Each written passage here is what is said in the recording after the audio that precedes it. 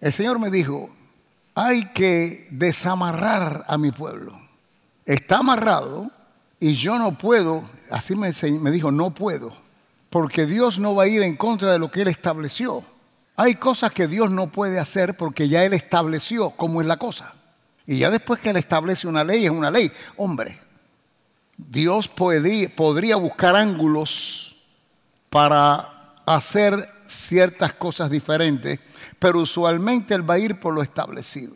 Si Él te dio a ti y a mí libre albedrío, Él no se va a meter en nuestras decisiones, porque entonces Él no va a jugar con Él mismo. Él quiere que el ser humano escoja. Él escogió morir por ti y Él quiere que tú escojas amarlo a Él. Él no te empuja. Él te influencia a través de la palabra para que tú sepas el camino. Pero tú eres quien tiene que aceptar el camino de Él. Entonces hay cosas que Él no puede hacer y hay áreas que nosotros tenemos que desamarrarnos nosotros mismos. ¿Me están siguiendo lo que hablo? Entonces me dio ciertas escrituras, y aquí en Lucas 23, y dice así: y cuando llegaron al lugar llamado la Calavera, le crucificaron allí, y a los malhechores, uno a la derecha y otro a la izquierda. 34. Y Jesús decía: Padre, perdónalos, porque no saben lo que hacen. Mira, tenemos un Dios que borra el pasado. He dicho que tenemos un Dios que borra tu pasado. Su perdón es completo, debido a su amor por ti y por mí. Su perdón es completo. Pero hay condiciones. Nada es automático. Hay perdón completo si tú te arrepientes. Esto ya lo he explicado yo. Tú y yo tenemos que perdonar la persona que nos hizo mal, se arrepienta o no se arrepienta. Ya eso es problema de esa persona con Dios. ¿Me entiende? Pero yo no puedo aguantar mi perdón porque fulano no se ha arrepentido. Si no se ha arrepentido, eso quiere decir que yo no te voy a dar la espalda para que me vuelvas a apuñalear, porque no te has arrepentido. O por lo menos no creo en tu arrepentimiento. Pero tengo que perdonarte, no puedo desearte mal. No puedo obstaculizarte en el avance que Dios tiene para ti y lo que Dios tiene para tu vida. Dale un aplauso a Cristo.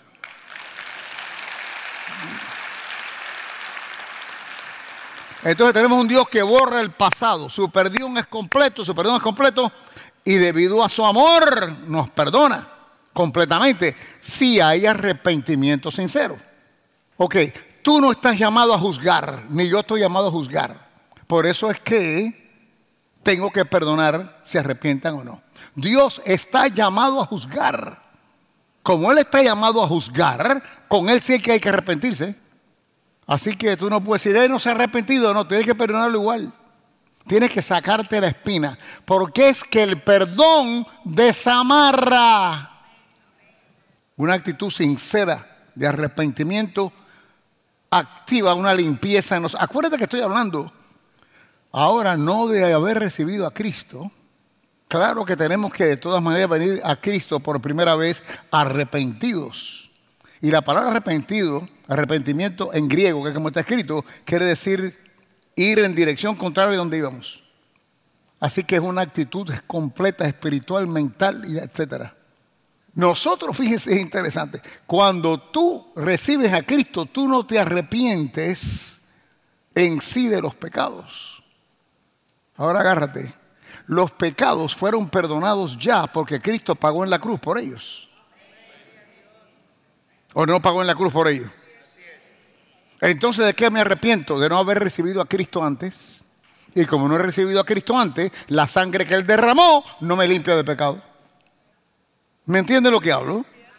Los pecados ya han sido perdonados. El problema de la humanidad es que tienen que recibir a Cristo para que esa sangre que Él derramó, que es sangre de poder perpetua, me limpie de esos pecados completos de mi vida. Dale un aplauso al Señor de nuevo.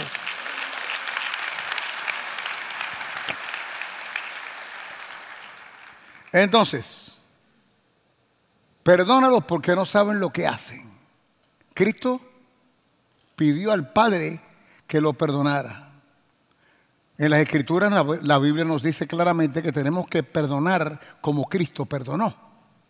Así que el perdón verdadero no es yo venir a ti, que tú me has hecho mal, y decirte te perdono. El perdonar verdaderamente es yo ir a ti para decirte perdono y ir a Dios para que Dios lo perdone. Eso es lo duro. Porque es fácil decir, bueno, yo lo perdono. No, si lo perdonas de verdad, ve a Dios Padre y dile, no tengas este pecado contra Él. Ya yo lo he perdonado, Padre mío, perdónalo tú también. Así fue como Cristo perdonó. Cristo perdonó en oración. Ahora viene la otra parte. Te estoy tirando duro, ¿verdad? Esto no es compota, esto es malanga dura. Cristo, mira, todo Dios lo tiene marcado.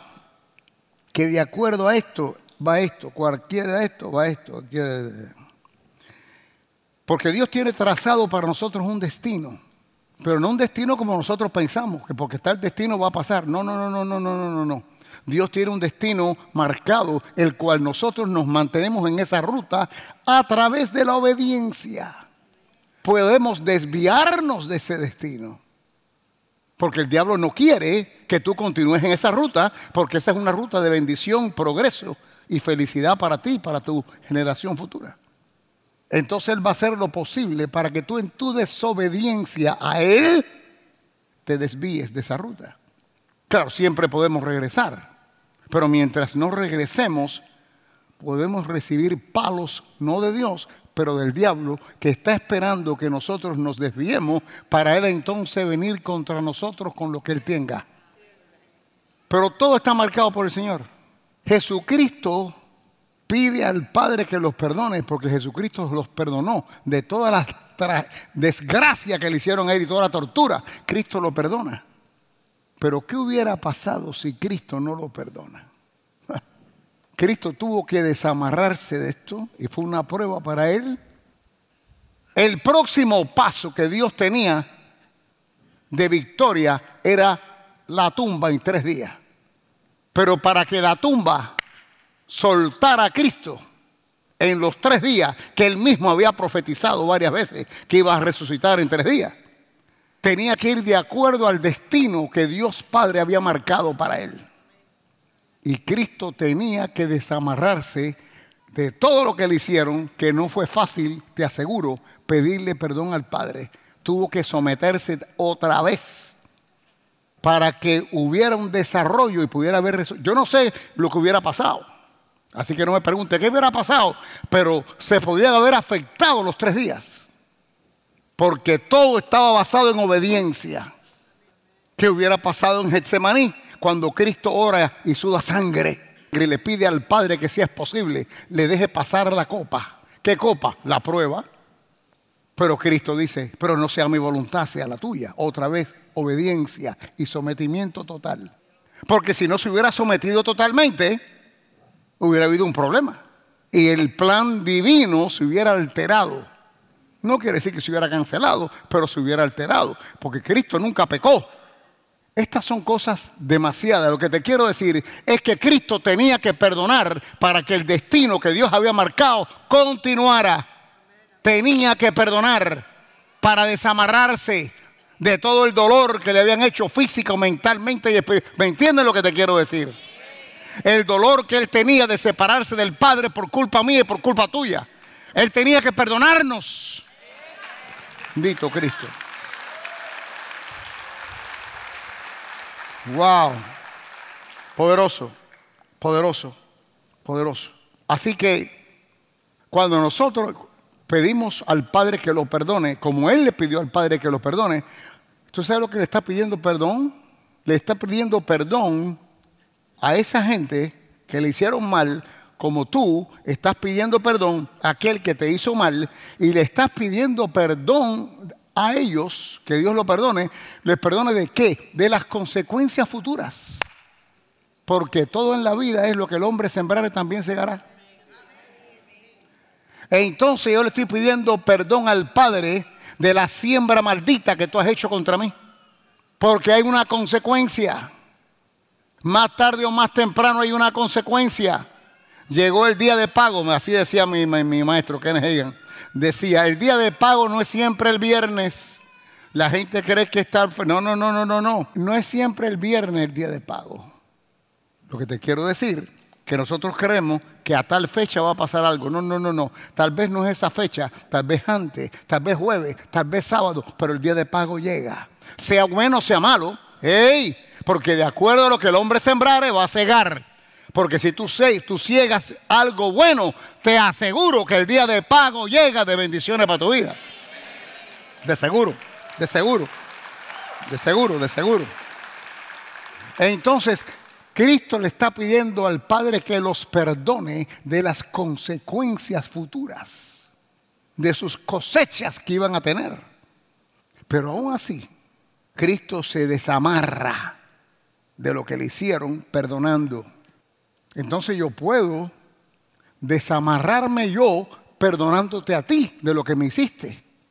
Pero porque yo te perdone y le pida al Padre que le perdone, no quiere decir que van a ser perdonados, excepto activen arrepentimiento. Porque con Dios hay que arrepentirse. ¿Me entienden lo que estoy hablando? Estoy hablando del aire. Lo que quiero, estoy hablando de lo que tú tienes, que tú lo que tienes que es perdonar, vaya. Raspado. Todo lo que estoy hablando yo aquí. Tú tienes que perdonar porque entonces te desamarras para que lo próximo que Dios tiene para tu vida tome lugar. Esa es la cosa.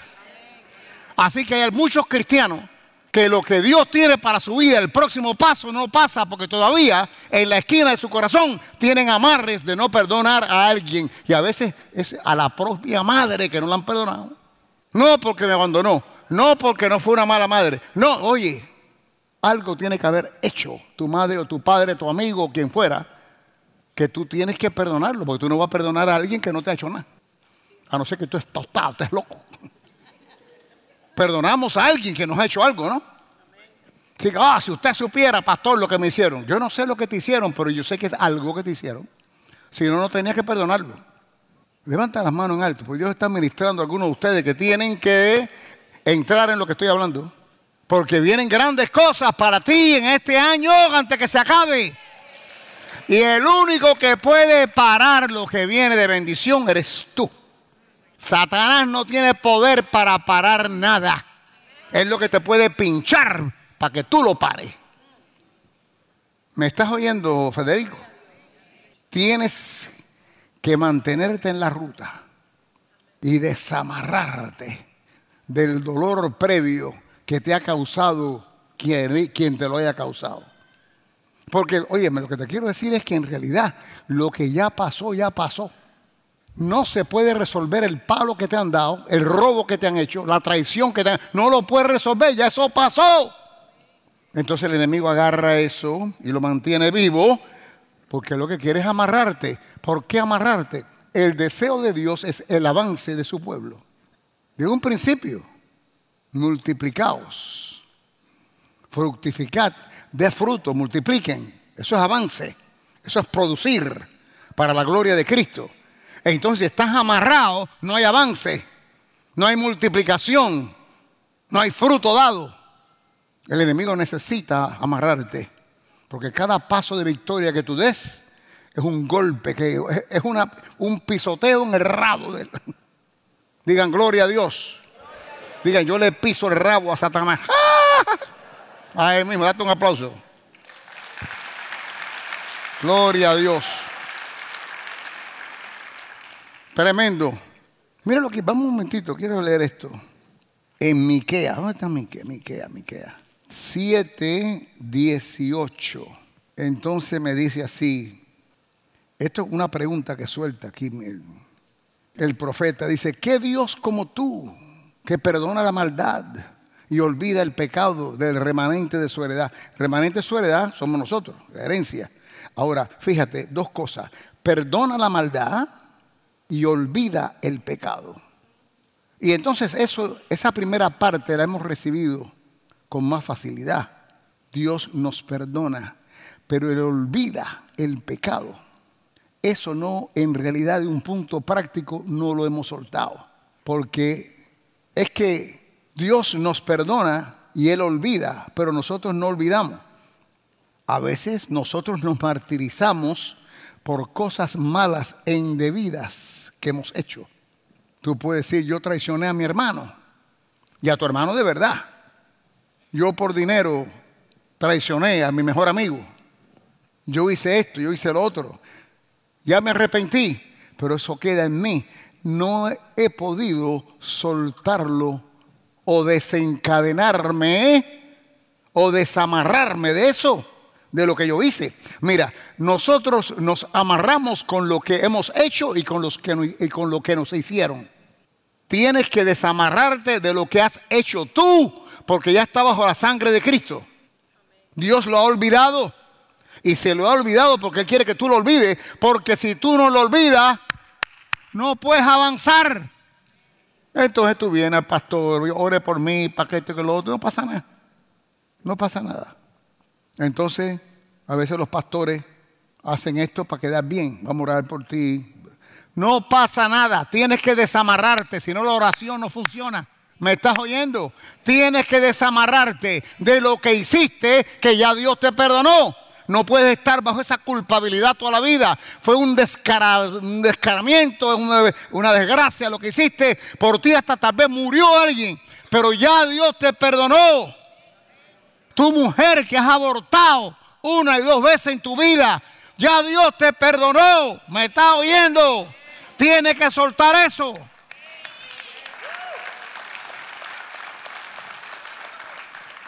Tienes que soltar. Tienes que soltar lo que has hecho y tienes que soltar lo que te han hecho para poder avanzar. ¿Qué Dios como tú que perdonas la maldad y olvida el pecado del remanente de su heredad no retuvo siempre su enojo porque se deleita en misericordia? Esto es tan poderoso, ¿eh? Claro que cada vez que pecamos Él se enoja y le duele, pero no dice aquí, no retuvo para siempre su enojo porque se deleita. ¿Sabes lo que es deleitarse? Algo que es bueno, es un nivel, es bueno. Algo que es muy bueno y algo que es delicioso. Lo que es delicioso hace que se deleite la persona.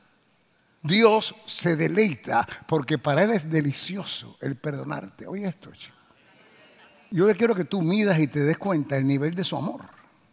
Es delicioso para Él el perdonarte a ti, dándole una extrema alegría, igual que tú has experimentado con tu hijo, con tu hija, con tu nieto. Bueno, eso mismo multiplicado es lo que Él experimenta. ¿Me entienden lo que hablo? Se deleita. Mira aquí en el mismo capítulo 7, versículo 8, en Miqueas. Fíjate, esto es interesante también, porque aquí es una situación adversa que llega a la vida que hace que la persona falle y caiga. Una persona que le pertenece a Dios. En este caso somos nosotros que estamos nacidos de nuevo. Dice, tú, enemiga mía, está llamando a esa circunstancia dirigida por diablos. Tú, enemiga mía, no te alegres de mí, porque aunque caí, me levantaré. Aunque mora en tinieblas, Jehová será mi luz. ¡Wow! Poderoso. Porque los enemigos se gozan cuando tú caes, porque Él nos pone trampa. Como te dije, Él no puede hacer nada en contra de nosotros, excepto influenciarnos para que nosotros mismos, a través de la desobediencia, cerremos el camino.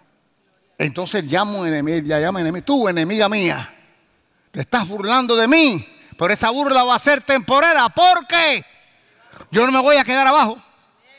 Pero fíjate, lo interesante de esto es que Él está hablando de esto estando abajo. Porque tu fe, pase lo que pase, no puede cesar.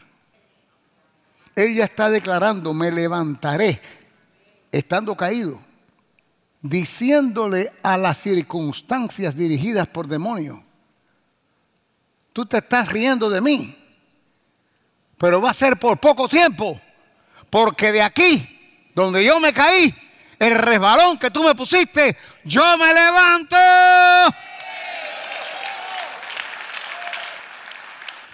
Pero ¿y cómo tú empiezas a levantarte? Con tus palabras. ¿Y cómo es que te quedas donde no quieres quedarte? Con tus palabras. con tus palabras. Porque el diablo entonces te pone en la cabeza a un cristiano. Dice, pero ¿cómo es que yo pensé que yo estaba libre de la droga? No, yo creo que no, yo no puedo y he tratado como 3 o 4 veces y no, siempre caigo. El estar libre de esto no es para mí. Oh, el otro, no, que el alcohol, no, estoy en el alcohol, he tratado, pero ¿qué va? Yo estoy amarrado a esto. El otro, no, yo tengo una mujer, estoy casado con hijos, pero me he enamorado de esta mujer que se me metió en el camino y ahora yo la quiero. No sé cómo la voy a soltar. Dios me tiene que perdonar de esta. Te va a perdonar si te arrepientes, no si sigues en adulterio, descarado. ¿Me entiendes lo que digo? Entonces lo que te quiero decir es que tu boca es la que te mantiene amarrado y es tu boca la que comienza el desamarre. Esto está poderoso, porque Él le habla, tú, enemiga mía, no te alegres de mí, porque aunque caí, me levantaré, aunque mora en tinieblas. Claro, las tinieblas lo tienen amarrado, aunque mora en tinieblas, Jehová será mi luz. ¿La luz de qué? Jehová será su luz para salirse de las tinieblas. Él va a ser su luz para dejarle ver lo que viene detrás. El camino y las cosas lindas que antes que tú nacieras Dios tenía para ti. ¡Oh! Bendito Cristo. La luz de Dios sobre tu vida. La luz de Dios sobre tu vida. Entonces ahora Él quiere que aprendamos de Él. Por eso dice que Él aquí dice, bueno, primero es de Efesios 5:1. ¿Qué dice? Sed pues imitadores ¿de quién? ¿De quién? De Dios. El niño imita al padre. Y mientras mayor intimidad tenga con el padre, más lo imita. Pon eso en la parte espiritual ahora. Tú sabes que en lo que no te leí, en el 7 primero, la primera parte que dice del 7:18, que dice que Dios como tú, que perdona la maldad y olvida el pecado del remanente de su heredad, no retuvo para siempre su enojo, porque se deleita en su misericordia. Pero no leí el 19, que lo quiero leer. Dice, Él, Dios, Él volverá a tener misericordia de nosotros. ¿Tú sabes quién es nosotros? Tú eres nosotros. He dicho que tú eres nosotros, yo soy nosotros. No digas nosotros, aunque digas nosotros aquí, ponlo para ti. Porque Él va a tener misericordia de ti. Lo promete, lo promete. Él volverá a tener misericordia de nosotros, sepultará nuestra iniquidad y echará a lo profundo del mar todos nuestros pecados.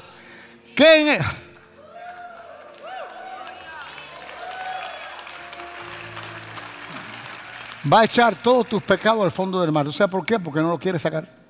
Él quiere desactivar de tu mente, de tu presente, todos estos pecados para que te desamarres, porque esto puede ser llevado al futuro. No hay lugar en tu futuro para tu pasado. ¿Me entendiste, Genovevo? No puedes. No hay lugar en tu futuro para tu pasado. Porque si hay lugar en tu futuro para tu pasado, es porque tú lo has llevado y por lo tanto el pasado continuará en tu futuro. ¿Me entendiste o no me entendiste? Dime que sí, aunque no me haya entendido. Gracias. Desamárrate. Perdona. Vienen tiempos extraordinarios. Vienen tiempos grandes. He dicho que vienen tiempos extraordinarios. Dios te quiere entrar en un futuro especial.